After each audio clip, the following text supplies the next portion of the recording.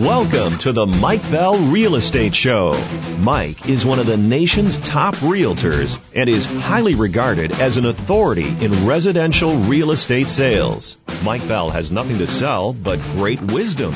You're going to love this show. Now, here's Mike Bell. Welcome back to the Mike Bell Real Estate Show. My name is Abby Navarrete, and I'm here with Mike Bell in our Pasadena studio for the next hour. Mike is one of the top agents in the nation, and I'm his client care director. Mike has been selling for about 20 years, and he works off of referrals. He gets a lot of inquiries from people who need his help. And so here we are with segment 4 of the topic, the best questions to ask your agent. Hi, Mike. Hey, Abby. How are you? Doing well. It's cold, isn't it? Yes, it is. It's actually winter in California. It seems like we did this 10 minutes ago, the segment 3. We've had a really busy week. We've had last Friday, we had 5 closings, and then we had that cute little house in La Crescenta that closed yesterday. We've been slammed, and it's been cold. Mm-hmm. It's unusual for us. Pasadena went down to 25 degrees, I think, one night 3 nights ago. Was it 25 or is it 30s? It was definitely in the 30s. Felt like it was 25. Yeah. Well, anyway, Mike, let's get through some of the business first. Okay. Yeah. This is a call-in show, so we can be reached at 888-GO-FOR-IT. That's 888-463-6748. Again, that's 888-463-6748. Mike is a licensed California real estate broker at Keller Williams International in Pasadena. His email is mikebell@kw.com. His website is michaelbellteam.com, and his personal cell phone is 888-401-1555. And you can also find him easily on the web. Yeah, you can go to our website and you can see the best questions as well. There's a little tab you can click. It's the 41 best questions. It's something that I created, maybe 5-6 years ago. And I can't believe we're on segment 4 and we're maybe halfway through it. So let's just roll into this. I know last week's show was great, but I want to pick up the speed because we have a lot to cover. Yeah. Well, last week I think our last question in segment 3 was about pricing strategies. Oh, I want to hit that there was just a few things I think I didn't really get a chance to talk about. Okay. I think that when folks ask me about pricing strategy, really the first thing to come out of my mouth is really it depends. It depends. It depends on what you want to do. Do you want it sold super fast? Do you want it to sit? Most of the time on anything that you're going to be selling, if it sits, you're probably not going to get as much money for it versus if you price it right and you open it up to the market and your best buyers come to it, and hopefully maybe you can get bidding more. But you're better off selling a piece of real estate or almost anything usually quickly. I mean, we talked about eBay. If you're going to sell, we're sitting on these chairs here. Maybe these are worth $30 each. Mm-hmm. If you price one at $25 and one at $30, guess which one's going to sell faster? $25. And the $25 one, even if it's worth $30, it'll get bid up to $30 because there's value. It's just the way it works. Yeah. But it also depends. I mean, you can't necessarily say that about maybe a piece of land. Sometimes pieces of land, it just takes a long time to sell. Yeah. And that's the way it is. We have a land listing. We have one land listing right now. Yes, we still have that one. And it's a long listing. And we get a few little inquiries here and there. Didn't we have a land listing right before that? And it sold pretty quickly. That one sold pretty quickly. I think it sold. It took a few months to sell that. Okay. And that's relatively quick, actually, for land. Because at least in LA County, most land doesn't even sell. I mean, on our multiple listing service in our area, almost 70% of all the land listings never sell. They just expire. Oh, wow. So it's great that we sold it, first of all, but we also sold it in 2 months. This piece of land that we have, it's a beautiful piece of land that it's near Dodger Stadium. Mm-hmm. And it's a buildable lot. And the guy decided he wanted to build on it, but this is when the market started going down. So he decided to pull out. Now it's hard for him to get construction financing. It's very difficult to get construction financing here. So he decided to put it on the market, and we've been on for a few months. We've only had a few nibbles, but that's normal. Okay. So like I said, it depends. But I will say it is typical that your best buyers Your best buyer is in a marketplace where there's very low inventory, which is pretty much across the nation, and especially in Pasadena, the Pasadena area. Mm-hmm. Your best buyers come in the first 2 weeks. Yes. And what we're finding, and you've seen this, you've been with us for a while now. You're seeing that either the property sells and we're in contract within the first 2 to 3 weeks, or generally, this all depends, but it's very general. It also, we wind up having to drop the price up sometimes. Yeah. If it kind of sits there for a while, not too much activity and... Well, we notice it quickly because all of a sudden the showings just slow down. People don't want to see it. They're just not, and they're not calling. And then the web hits because we track all the web hits. Yeah. On Zillow, on Trulia, on the multiple listing service, on the individual websites that we put together. There's a whole bunch of other websites, and we can actually, on the back end, we can actually track how many hits it gets. Mm-hmm. And then on realtor.com, they have a great service. It's very expensive for me to do this, but we do it anyway as a service to the client because we want them to see the kind of hits that they're getting. Yeah, the activity, the views. The activity, the views. And they send an email. We wind up setting it up so that our clients see an email every week. Mm-hmm. And I get CC'd on it, and you get CC'd on it. Yeah. It's the same thing over and over again. Very high viewership, lots of clicks in the first 2 weeks, and then what happens on week 3? It starts to slow down quite a bit. Almost 50%. Yeah. And then what do you do to get the attention? If you've done everything, if we've done everything, great photos, if you're on all these different websites, if you've done open houses, if you've done Caravan, if you've done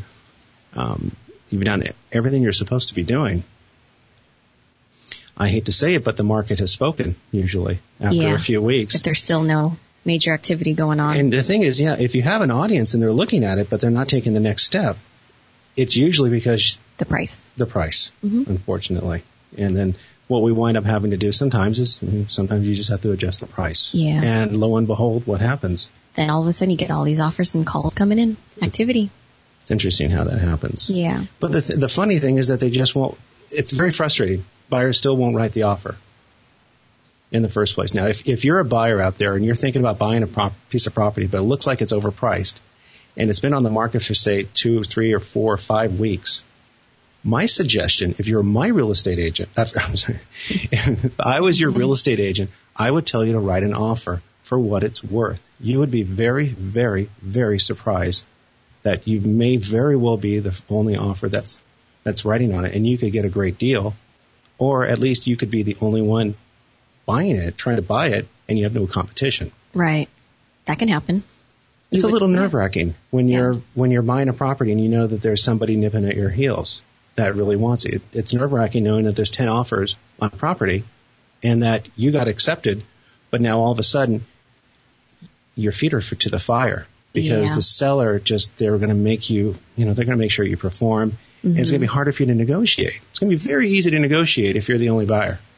You can ask the world. Yeah, that's true. I mean, a lot of times they do. And you never know what's going to happen. But my mom always taught me, it doesn't hurt to ask.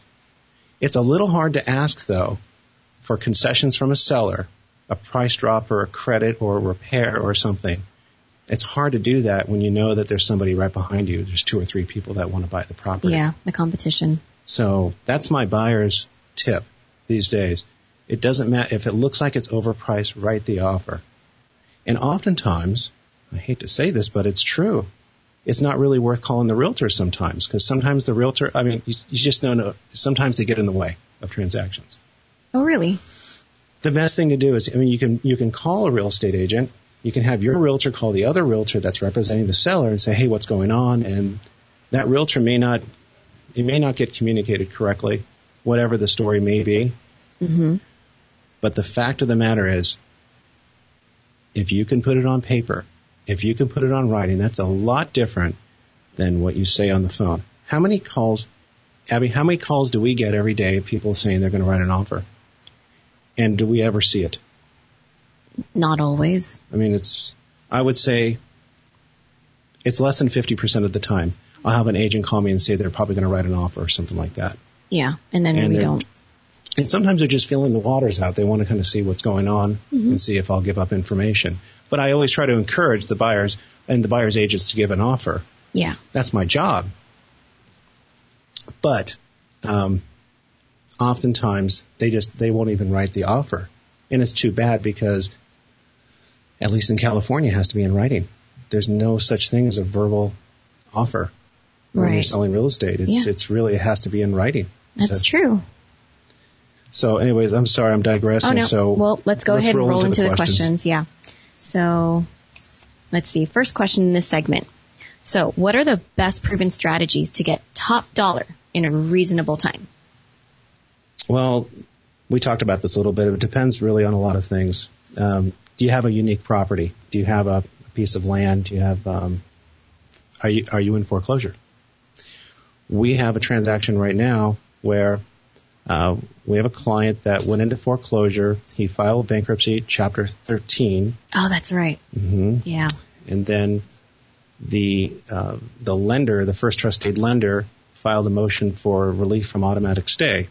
When you file bankruptcy is a federal, federally regulated. It's not state by state. It's federal. Mm-hmm.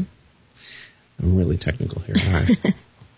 But when you file bankruptcy, everything stays. They have what's called it's a stay. It's a stay action, which means basically everything's frozen.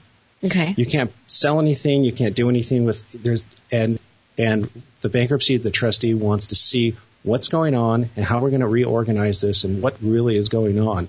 So basically, it's like you can't even make any major financial movement at all. Not really. Okay. And I don't want to give out, I'm not a bankruptcy attorney, but generally, I'm getting very, very general. And if you really want to get specifics, you should be talking to a bankruptcy attorney. But everything, for the most part, in terms of real estate, stays the same. Okay. Stays. So if you're a lender and you're foreclosing on a property, and that owner is able to file bankruptcy, mm-hmm. There's a lot of, it all depends, but generally, they can't foreclose on you. Now, that's what happened on this situation. Now, in California, what happened with this client is that they filed foreclosure. The clock started running. The foreclosure process in California takes about 111 days. Okay. So it went about 90 days, and then they filed bankruptcy, and they had what's called the stay action. It lasted for almost 2 years, and the lender thought it was maybe unfair, whatever. I don't know what happened in court. Oh, my goodness. But the judge said, go ahead and you can continue doing the foreclosure. So the client called me and he said, oh, my gosh, they could actually foreclose on us in 21 days. So, oh, my goodness. So this situation, it depends. So that property, it was the best strategy to price it lower than the market. And we got 17 offers in about 7 days. And we were able to get an accepted offer for over $100,000 over the asking price. And it happened to be a fantastic buyer. Yeah. And that buyer actually overpaid. They paid more than, obviously that buyer paid more than the second highest buyer, obviously. But mm-hmm. I can't really divulge how much more, but it was more. And now, we have to submit this to the bankruptcy court for approval, and also to the bank, the first trustee, and the second trustee holder for short sale approval. So how do you get the best top dollar in a reasonable time? That's a unique situation, but every property is unique. So I think it's very, very important to say here, it really depends. But now let's just talk about the American dream home. Yeah. 3-bed, 2-bath house. Okay. There's no divorce, foreclosure, short sale, bankruptcy. There's no environmental hazards happening. There's nothing crazy going on. Mm-hmm. The house is in really good shape. You're in a desirable neighborhood. The freeway's the government's not going to take over your property through eminent domain or anything like that. Generally, the best thing to do to get top dollar is to expose it as much as possible, price it correctly, and position it correctly. And we talked about this. Yes, we did. And those are the 3 Ps: price, positioning, and promotion. Yes. So we covered that last week. I think we're going to roll into our first break, Abby. This is great. Okay, we'll be right back.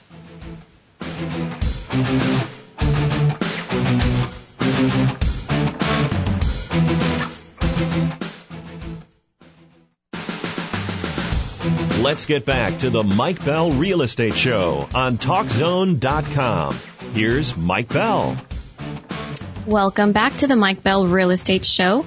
Just as a reminder, this is a call-in show, and we can be reached at 888-GO-FOR-IT. That's 888-463-6748. Mike Bell's email is mikebell@kw.com. His website is michaelbellteam.com, and personal cell phone is 888-401-1555. Well, Mike, I have a feeling we didn't hit it all yet, answering the previous question. No. You get me talking, and sorry about that. The first thing to do, I think, to figure out the best strategy is to get the top dollar in a reasonable amount of time. I think the first thing you got to figure out is who's your highest paying buyer. Okay. Who is your highest paying buyer? Now, if you have a fixer house, if you have a house that's probably unlendable because it maybe there's a construction project that's gone awry. Maybe somebody's bought a house, tore out the kitchen, ran out of money. Maybe they got a divorce or something like that, and all of a sudden you have a house on the market with no kitchen. It happens. It happens quite a bit, actually. Oh, wow. That, on a conventional basis, large banks, really 90% of all the mortgages out there are backed by are basically through Fannie Mae or Freddie Mac. You're not going to be able to get a loan on it. You're just not going to be able to get a loan. So your target audience is probably going to be a cash buyer. Right. So your highest paying buyer is going to be probably an investor. And maybe your highest paying buyer is actually, this is something to think about. If you do have a fixer and you're listening to this, maybe your highest paying buyer is going to be a mom and pop type investor who's very, very local, has some money, that wants to kind of tool around and maybe do their first flip, buy their first house. That buyer is actually probably going to pay more money than an institutional buyer who's out there buying 40 or 50 a month because they're out there. Yeah. Something to think about. Now, how do you target somebody like that? Well, I think there's a lot of different ways of targeting it, but you do have to make sure that they understand it is a fixer. Yeah.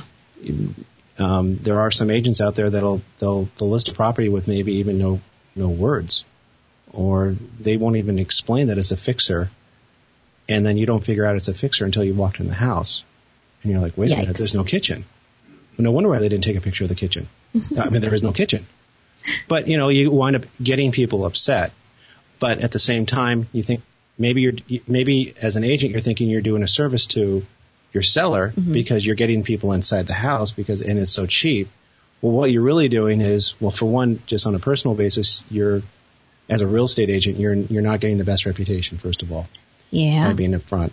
Mm-hmm. And the other thing is you've just missed out on that mom and pop buyer or that institutional investor because they didn't know the house is, targeted towards them. A fixer.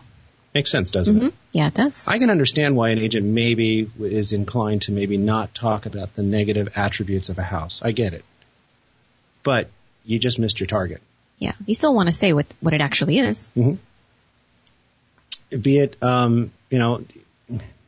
Be it great or ugly or whatever, I think it's important to, when you're promoting the house, you don't talk about all the negative stuff about a house, but, something like that, if it's a fixer, you need to let people know. Yeah, because there are people that actually are looking for that specific kind of home. Well, even like for me, I've been in a historic bungalow in a historic neighborhood for, I think it's been 11 years now, and I don't think I'll ever move. But if I ever moved again, I would buy another historic house that preferably hasn't been rehabbed and preferably needs a lot of work because I want to be able to fix it the way I want to fix it. Okay. Yeah. And so, that's, they're going to be targeting me. So I'm actually the highest paying buyer. Yeah. And you never know who your highest paying buyer is, but your highest paying buyer it needs to be targeted. And that's the one thing that if I could possibly scream at the top mountaintops and talk to realtors about is target your highest paying buyer because so many listings out there miss their target audience and it's just too bad. And a lot of times the sellers just don't know. So this is something that we talk about. The first thing that I talk to, when I talk to sellers, I talk to them about who their highest paying buyer is. Your highest paying buyer could be a family that's just starting out. It could be a family with maybe 3 teenagers. It could be an investor. It could be an empty nester. You know what an empty nester is, right? Yes. Yeah. A lot of empty nesters, and Well, I'm in my early 40s. I don't like stairs, but a lot of empty nesters don't like stairs. Mm-hmm. And a lot of homes that have stairs have bedrooms upstairs, and they just want to get away from the stairs. Yeah. So you can imagine how important this is to have this 2-minute exercise and figure out what's your highest paying buyer, who are they, and how do we target them. You've noticed when we market properties, if it's a single level house, those words are in the first 2 sentences of our marketing. Exactly. That is so important. Why people don't want to figure that out themselves. You don't want to go through reading through the tiny little print of the description as it's 2 stories at 1. Not at all. Not at all. Yeah. So, anyways, that's we're talking about proven strategies to get top dollar. Yeah. Is really to capture the best buyers out there as fast as you possibly can. And the reason why also you want to target them correctly up front, your highest paying buyers are usually the ones, at least it's been our experience for the last 2 years with the market going up, the highest paying buyers are ones that have lost out on other homes. Yeah, because they're not just bidding on just one. Well, sometimes they're not bidding. That's something I want to talk to you about. But they've lost out on other homes. They've written offers and they've gotten beaten out, and now all of a sudden they're like, nudge, nudge to the husband in the ribs, or maybe he's doing it back to the wife, saying, we're not going to lose anything else. We're not going to try to save $5,000, $10,000, or whatever. Let's go full force. We want this house. We're tired of writing all these offers. We've been looking at houses. I mean, we can go through our listing board, the properties that are in escrow, and the majority of them that are in escrow are buyers that have written offers and lost out on other properties. Yeah. So, and those buyers are the ones that are going to jump if you put a property on the market at the right price and you promote it the correct way and you position it the correct way, they're going to jump on it. Yeah. Because on our listings, when we have a correctly priced property, we get multiple offers and we allow them to just. Yeah, I've seen that happen already, just being here the past few months. One of the questions we're going to be talking about is talking about multiple offers and bidding war, basically. But that is a top strategy for any real estate agent representing a seller, and we're going to talk about how you do that. Okay. There's a lot of different ways of doing that. Okay. Well, should we move on to the next question? Did you hit everything? I think we hit everything. Okay. Well, then let's roll on to the next one. Are you detail-oriented and prepared for eventual hiccups? I think this is a fair question to ask a real estate agent. And it's kind of maybe it sounds really silly it's kind of a silly question in a way. Hey, are you detail-oriented and are you prepared for eventual hiccups? I think it's a fair question, and I think you should ask it. And when you ask it, I think you should just keep your mouth shut and see what the agent says. I think a good agent is going to be able to tell you a rendition of this answer. I think the answer needs to be something like, well, first of all, there's about 400 things that need to happen for a house to sell. Okay? Yeah. We have a 2-page list that when we take a listing, we have a 2-page list, we have a checklist. There's on those checklists, those 2 pages, at least 150 things. Yeah. That need to be done. But really, in the reality of each one of those being done, there's maybe 10 that need to be done to get that one thing done on the list. But I always say there's probably 300 things that have to be done over and over and over again on each property to be able to be sold. Okay? Yeah, that's true. We all have a process. There's a process, taking photos, blah, blah, blah. Yeah. Okay? Mm-hmm. But on every property, I would say there's another 100 things on every property that is very, very different. Yeah. That needs to be done. Yeah. And that's basically, I would say, 1 in 4 things that need to be done to be able to sell a piece of property. Those are the things that get screwed up. And those are the things that could leave people flat-footed, and they don't understand and allow things to fall apart. And I'll give you the big ones. Well, one of the things that you had mentioned about buyers writing offers on multiple properties. Yeah. We're lucky because I do a lot of business. And so, and I know there's realtors in town that work with a lot of investors. And it happens where you may have an investor and they may write 5 or 6 offers on properties. Okay. That investor may never have seen it. I don't know. The realtor may never have seen it. But all of a sudden you've got an offer. Now, I've been doing this for 20 years. This is one of the benefits of using somebody like me in your marketplace.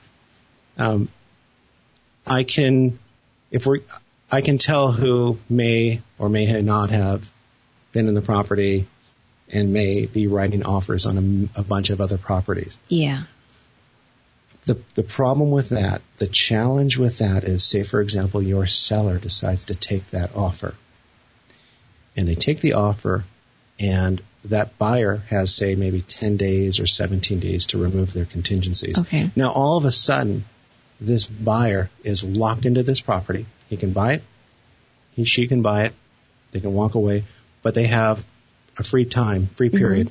Yeah. It doesn't cost them any money, and they lock it up. And what oftentimes will happen is they'll write offers on maybe 5 or 6 properties, or maybe even more. Oh, wow. And they'll try to see how many they can get accepted. And then once they get accepted, then they go drive over to the property and take a look at it. That's when they go see it? And if they don't like it, they cancel. There's a problem there. Because all of a sudden, as a seller, you're left high and dry. All of a sudden, you're in escrow and it's backed out, and everybody goes, gee, what happened? Mm-hmm. And they think there's something wrong with the house. There's something wrong with the realtor. Well, then they just start to wonder why. Price. Why? They start wondering why. Mm-hmm. And you're in a bad position, usually, if you wind up bouncing out of escrow. Yeah. Usually. So that's something that I think that's important for an agent to be able to explain to you. The other things is, it's very, very basic. Now, the number one reason why transactions cancel is loans. They can't get the loan. I see. Whatever. Okay.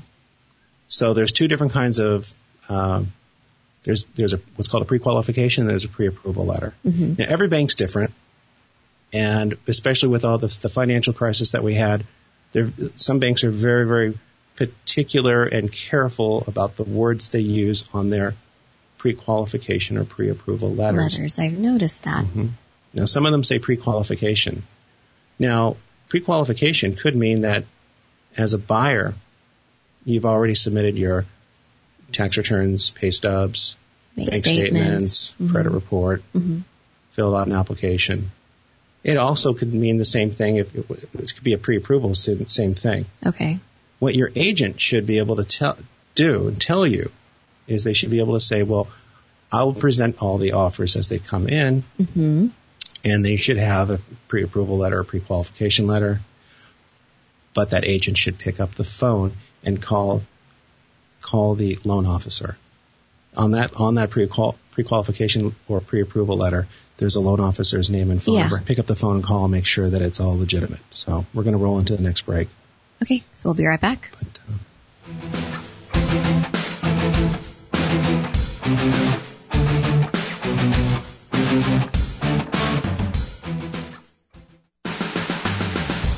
Let's get back to the Mike Bell Real Estate Show on TalkZone.com. Here's Mike Bell. Welcome back to the Mike Bell Real Estate Show. So on our last question, Mike, we're going over being detail-oriented and being prepared for eventual hiccups. I noticed that you were writing some things down during the commercial break. I kept writing. I think we're going to be on this question for a while, but I think there's a lot of good information in here because these are hiccups that happen all the time. We really don't have very many cancellations. Right, that's true. And I don't know what the industry average is because it's an embarrassing statistic that nobody really wants to tell everybody. But I do ask escrow officers because escrow officers will just tell you. Okay. And escrow officers are, they're doing business with a lot of different brokerages, mm-hmm. and it's anywhere between 20 and 40% of the time escrows cancel. Wow. That's called a hiccup. Yeah, that's a pretty big hiccup. Usually, when there's a hiccup, there's a problem. So I think it's very, very important for your real estate agent to properly vet out the pre-approval or pre-qualification letter, and it's very, very simple. Just pick up the phone and call whatever the person's name is on the letter, mm-hmm. and say, hey, we'd like to get a certain level of comfort, more than just the letter. Can you tell me a little bit about what you can tell me about your borrower? Yeah, that makes sense. Makes sense. Yeah. There's all these privacy concerns and all these other issues. There's not a lot they can tell you, but you'd be surprised. They want to do the loan, and oftentimes the loan officer will just say, well, so and so is, they make this, they're in this range in terms of the credit report, in terms of income, blah, blah, blah. And I always ask, well, what would you say? Would you say you have a 95% chance of never having a problem? 100% chance? I'll ask them, and they'll tell me. Well, oftentimes they'll just tell me, because usually they'll know. Yeah. And then I convey that information to the sellers. Okay. You'd be surprised. Sometimes I will call on a pre-approval letter, and the person will say, well, he's my friend. We just haven't jumped through all the hoops yet, but don't worry about it. It's like, oh, well, hey. It's good to get a little background information. That's interesting. Mm-hmm. Hasn't jumped through the hoops. We want to work with somebody who's jumped through the hoops. Right. Because then it shows they're serious. Yep. They want this. So the other thing is the earnest money deposit. It is typical, at least in California, and it all depends. Depends on your region, but it's pretty normal in our area that if you're going to buy a $500,000 house, you're going to give a 3% earnest money deposit. Put up some money. Okay. So it's like $15,000 on something like that. Mm-hmm. You have to be careful about the deposit because I often tell sellers and other realtors, you could get a deposit written on like a bank from out of state. If they write the offer and they give the deposit and we go into escrow and escrow cashes it, it may not clear for 2 weeks. Oh my goodness. So guess what? The buyer doesn't have any money in the bank for 2 weeks. That's, it's kind of nice to know that there's actually money in the bank. Yeah. So it's been my practice that we require the buyer, when we can, wire the money. Yeah. And the wired money immediate. is immediate. And, the funny thing is that a real buyer that really wants that house, they're not going to have a problem with wiring money. Mm-hmm. They're not going to be insulted. Yeah. And if they're going to get insulted and upset that we're making them jump through some hoops, imagine what they're going to be like throughout the transaction. Oh, that's not a good sign. Something to think about. Yeah. The other things that appraisals are, those are hiccups. And the problems with appraisals is if you're selling for something for $500,000 and the appraiser comes out and says it's only worth $490,000. Yikes. That's a problem. And there's ways of, we were talking about how do you prepare for that. Well, I think it's important to meet the appraiser at the property. You can tell them about the neighborhood. You can tell them about comparables. You can tell them what's going on, because oftentimes the appraiser is not from the area. Everybody thinks they use local appraisers. Not always the case. Well, with the Dodd-Frank financial reform package, that's all been changed quite a bit. And there's a clearinghouse that actually orders the appraisal report. So the loan officer and the appraiser are not supposed to talk to each other. Oh, so I see. These clearinghouses, it's kind of like a middleman. They will order an appraisal, sometimes maybe from the low bidder, I don't know. But we've had people from northern San Diego drive up to Pasadena. That's an hour and a half drive. They're driving do an appraisal here? In Pasadena. What? That's the way it is. So then, they're not familiar with the area? They're not familiar with the area. I mean, every town has a desirable and a less desirable area. Yeah. It's just the way it is. Yeah. Unless you're in, I don't know, Beverly Hills? There's got to be areas in Beverly Hills that are not that great. Not as desirable, let's put it that way. Okay.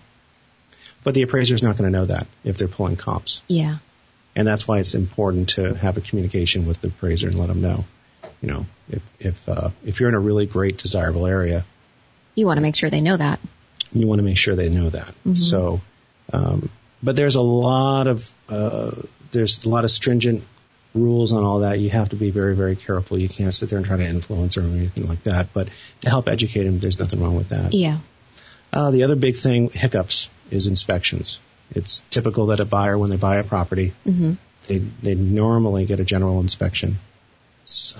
We're seeing this more and more. They're getting inspections for sewer lines. Yeah. That happened on one of our listings that actually just closed. The one that closed on Tuesday. That one, yesterday. That one, we got a bid for $18,000 to replace the sewer line. Oh my goodness. From the main sewer line that's in the street to the house, because they have to tear up the street and they have to get a special kind of permit, and Oh my gosh. Major work. Yeah. Major work. So inspections, and how do you prepare for that? It's hard to prepare for it, but one of the things your real estate agent can do is at least get an idea of what's going on, so at least you're prepared for that. Yeah. Now, in the situation that we're talking about right now, the seller didn't know that there was a problem. Right. It was two folks living in the house, and they didn't use it that much. I think if there were maybe 5 people in the house, it may have, with the situation that happened, it may have backed up, and then they would have maybe tried to clean it out and run a camera down there and noticed that it was really off. Yeah, it was off by 2 inches. It had moved. It shifted. The pipe had shifted 2 inches. Oh, wow. A 4-inch pipe shifted 2 inches. So it was only at 50% capacity. No one knew. Wow. Not much you can do to prepare for that, but going through the house and noticing little things prior to putting it on the market, I think this is something that a real estate agent should be able to do. We just did this last night for that. We have a listing coming up, and I walk through, and there's it's an old house. It's an English house. Yeah. And there's just a few little things that need to be done. We're going to paint some of the bedrooms because after the seller got rid of all the personal stuff, the bedroom just looked bad. Yeah. When you take everything out of the house and you really see what's there. Paint those bedrooms. We're going to do the floors. We're not going to do the floors. Okay. It didn't make sense to do the floors because they'll scrub up really well. There's a few window panes that need to be fixed. There's some grouting that needs to be done. Little things. Mm-hmm. And then it's, we talked about this before, it's about positioning. Yeah. If you're a buyer and you're going to be looking at that house, you're going to be like, gee whiz, they didn't even re-grout the bathroom, and they didn't even clean the floors, and they didn't even paint the rooms. They probably don't even know what they've got. So why should we give them full price? Or why should we? But if you position the property the correct way and we do the right things, a really good real estate broker will be able to guide you to do the right repairs, and you don't want to do too much. Exactly. Yeah. Remember the house that we sold? We sold this big house in Arcadia for $1.3 million. Oh, yes. Yeah, we talked about it in the last show. Uh-huh. Okay. I was the third listing agent on that property. The other 2 listing agents that interviewed for it suggested to the seller that they take all the wallpaper down and repaint. Okay. Yeah.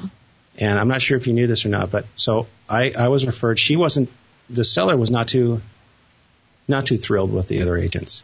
So I got introduced. I went over to the house. I told her not to do it, but it was too late. The painter was there in the curse. Yeah, it was already scheduled, and they were already there, right? Physically there already. The buyer that's buying it didn't even care that it was repainted. This guy, I think he's going to tear the whole house down. So there you go. All that work. And time. They never targeted the highest paying buyer. Oh my goodness. And in $1.3 million, $1.3 million buyer is going to be able to look past wallpaper. Yeah. But, I was too late.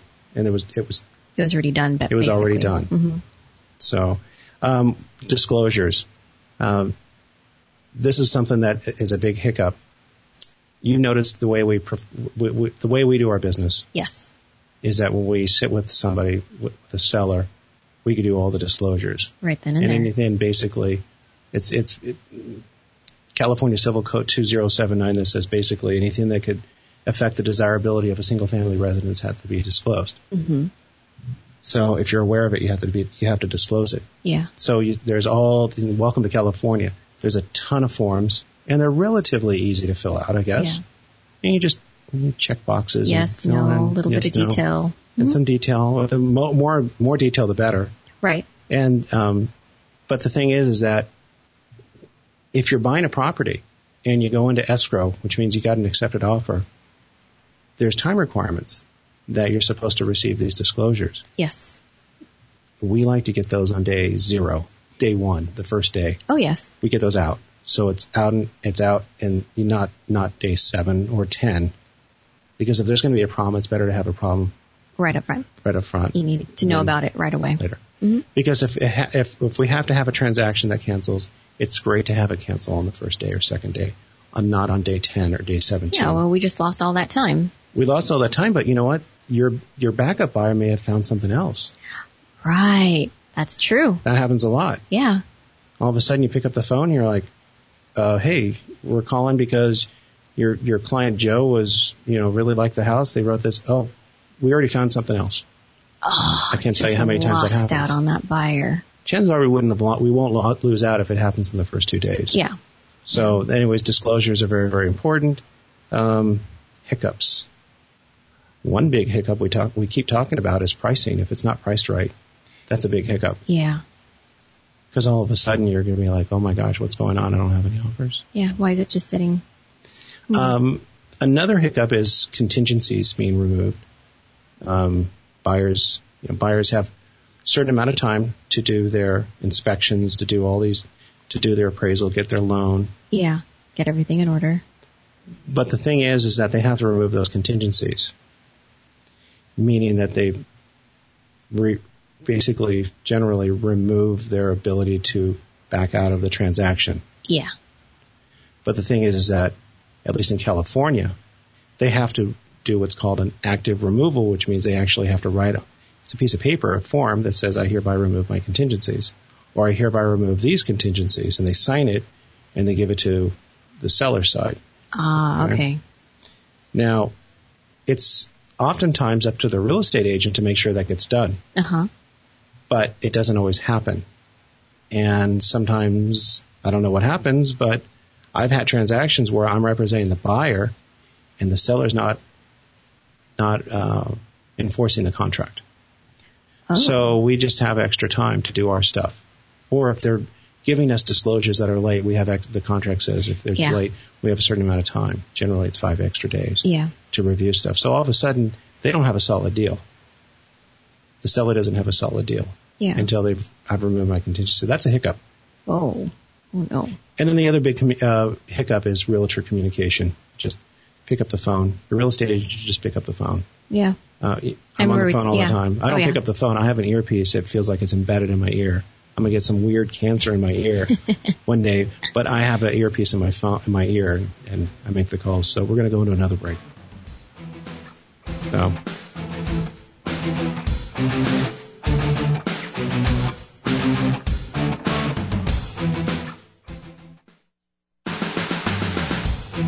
And now more of the Mike Bell Real Estate Show on TalkZone.com. Here's Mike Bell.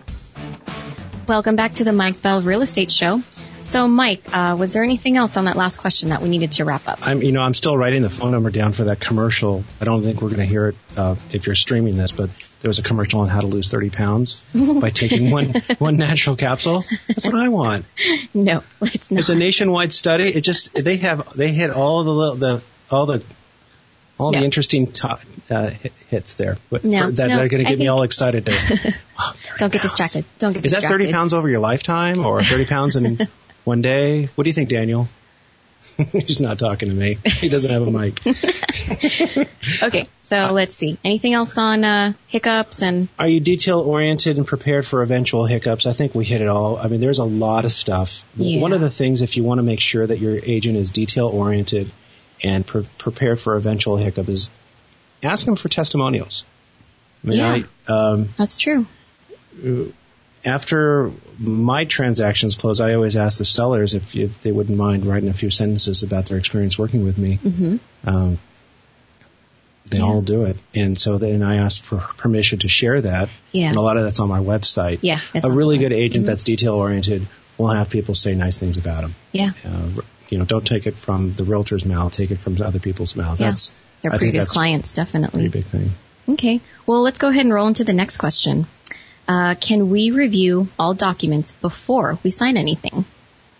Sure. That's one of the things that when I go on listing appointments or I work with buyers, I tend to not bring contracts with me. And it really goes against what we're trained to do as salespeople. Yeah. I actually see you sometimes leaving the office. I have nothing in my hands. Nothing, and I'm like, oh, okay. I have a calculator sometimes, and I do bring a notepad because I like to write notes. Taking notes, yeah. And the day before we had nice cell phones, I used to bring a camera with me. Oh yeah. So I let people know that when I show up, I'm not going to bring any paperwork. Oftentimes, I will get phone calls saying we just like to do it, and I'll tell them, well, I'll bring the paperwork if that's okay, and they go, well, duh. All right, well, it's just the way that's just the way I do my business. I like to be treated the way, I want to be treated the way I treated you, and you know what I mean. Yeah. So I think any real estate professional should be willing to say absolutely. They ought to be able to have a scanner, and they ought to be able to take all that paperwork and scan it and send it over to you By email. Mm-hmm. By email. I don't see why not. Yeah. We do it all the time. Sometimes they just don't want it, and maybe we'll meet with them, and then they'll ask us to send it later, or they'll just ask to come to the office, and we just sit there and review it. A lot of times, you've noticed we've done this. Our clients will come to our office to sign paperwork. Yeah. And we always offer coffee and water, and we let them know that if you like, you can just sit here for a half hour or 10 minutes, and I'll come back and get an opportunity for you to read it. I don't want you to feel like I'm breathing over your shoulders. Yeah, like I'm just waiting for you to sign. Well, I let you breathe over the shoulders. You send me to go do it. But yeah, and I'll tell you, this is what to look out for in terms of paperwork. I think that you should be careful if you're a buyer or a seller. You should be careful of paperwork that looks like it's maybe done at a stationery store, or something that's been done on a Word format on somebody's computer, or something that's kind of generated, doesn't look like it's official. How do you know if it's official? Well, at least in California, we all use, as far as I know, I would say every realtor probably uses the California Association of Realtors templates. Yeah. Mm-hmm. We have different listing contracts. We have listing contract for trust sale, probate sale, regular sale, short sale, commercial property, land. Income. Yeah.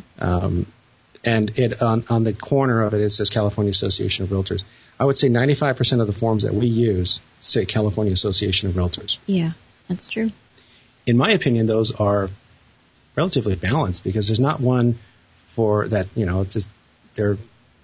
if you think about it, there's only one buyer and there's only one seller, and you have a contract that basically everybody uses from the California Association of Realtors. Yeah. How can you say that it's biased to one side? It's not. When both buyers, sellers, both signatures. Mm-hmm. And both usually a lot of times are represented by brokers. So anyways, that's, I would say about 5% of the forms that my office uses, we use because the California Association of Realtors doesn't have forms that apply to local ordinances, local issues. For example, the 710 freeway one day might go through Pasadena. Oh, yeah. And they might have to tear out 300 homes. The likelihood is very small that that's going to happen, but it's still a disclosure. Mm-hmm, yeah. And the California Association of Realtors up in Sacramento doesn't have the language for that. So I think that's generally what you should look for is your real estate agent using standard forms? Yeah. Awesome. Okay. Well, I think we have time probably for another question. What's the next one? Let's see. How will you handle multiple offers? Oh, multiple offers. That's a great position to be in if you're a seller. Yeah. You have multiple buyers. How awesome is that? And we talked about how to get multiple offers. It's usually price. And it's price, promotion, and positioning. But the other thing that you really want to jump on when you have multiple offers, it's fantastic. First of all, if you have 2 offers, is that multiple? Yes. It's more than one. If you have 20, is that multiple? Multiple, yes. Okay. Why? I have other agents do this all the time. I'll call the agent if I'm representing the buyer and ask them, how many offers do you have? Mm-hmm. And they'll tell me 2. They're not really, I don't think they're supposed to say that. Yeah. But they may say 2. So, oh, wow, only 2 offers. But why don't they just say multiple? Maybe it'll make me think maybe there's 20. Oh my gosh. Maybe if they did that, maybe it'll get maybe my buyer will feel like, oh boy, maybe I don't want to screw around. Get maybe that offer in. I want to get that offer in, and I'm willing to pay a better price. Now, but that's the importance of having a really good agent that understands how to negotiate and what to say and what not to say. Yeah. And you certainly want to encourage buyers to write offers. Exactly. You don't want to scare them away, but I think it's very important that your real estate agent does this over and over again, and they understand that words are very powerful. They have to be very careful about the words they use. Yeah. Because if you know there's only 2 offers on a property, or the listing agent tells you, maybe there's 2 offers and they're kind of low, all of a sudden you don't feel rushed. You don't feel, oh, well. Well, maybe somehow, some way they have left money on the table for the seller, and their job is to make the most amount of money for their seller. That's their job. So, but if you have multiple offers, you have a lot of options as a seller. Yes. I mean, your first option, you can say no. You don't even have to say no. You just, depending on the listing contract you have, for the most part, in California, you can ignore them if you want. Yeah. Like I said, it depends. But the other option you have, you can just pick one if you want. Mm-hmm. Now, like I said, it all depends. Another option you have, if you have multiple offers, and by the way, these are not my opinion. I don't think you should do these. I'll tell you what I think you should do, and it's the last option. It's the nuclear option. Uh-oh. No, I'm just joking. So you can counter one of them at a certain price. Okay. So you have 5 offers and you like them all, and one of them is cash, and you can give that cash buyer a counter offer on price. Say they're at $500, and you'd say, well, you can have it for $515.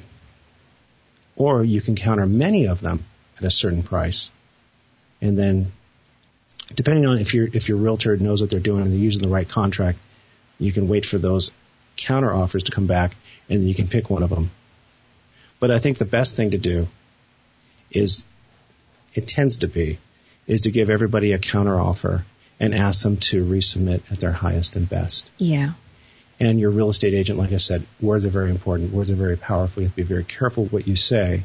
And I think that real estate agent should call all the buyer's agents, pick up the phone, and explain that we have multiple offers. We want everybody to resubmit at their highest and best, and encourage them to resubmit. Yeah. Let the market speak for itself. Oh, yeah. I've actually seen you do that. We do that. We talk about this all the time. Mm-hmm. We don't set the price. I think it's a mistake for a seller or the realtors to set the price, because you may have a buyer that wants to pay more. And you don't want to stop them from that. Yeah, and you don't want a buyer to be upset that they didn't get another opportunity too. Yeah. And every buyer has a number in mind, and give them that opportunity on next round to be able to get the house. And that way, the buyer goes, well, hey, I give them my best shot. Yeah. And I think that's really fair. Yeah. And that's the market. And that's the way market. That makes sense. It's like eBay. It's the same thing. You get an opportunity to bid on it. You lose out. Wait, you lost out. You knew you were going to lose out, but at least you don't have any regrets. Yeah. And I think that's how you make. I think that's how you do a great job for your clients. Boy, I can't believe we only had like 3 questions here. This is horrible. Oh my goodness, that just flew by. We'll have to roll into this next week. So we have like 30 seconds left. So we have a lot of future shows coming up. We have a new logo. Take a look at our website. A lot of exciting stuff happening. Oh, yes. Okay. Well. Thank you, Abby. This was a lot of fun. We'll see you guys next week. I talk too much. Yeah. The opinions expressed in the Mike Bell Real Estate Show are solely those of the host and do not reflect the opinions of anyone at TalkZone.com, Keller Williams Realty, any board of realtors, or anyone for that matter. Always hire a real estate attorney when making real estate decisions. Do not try any of this at home.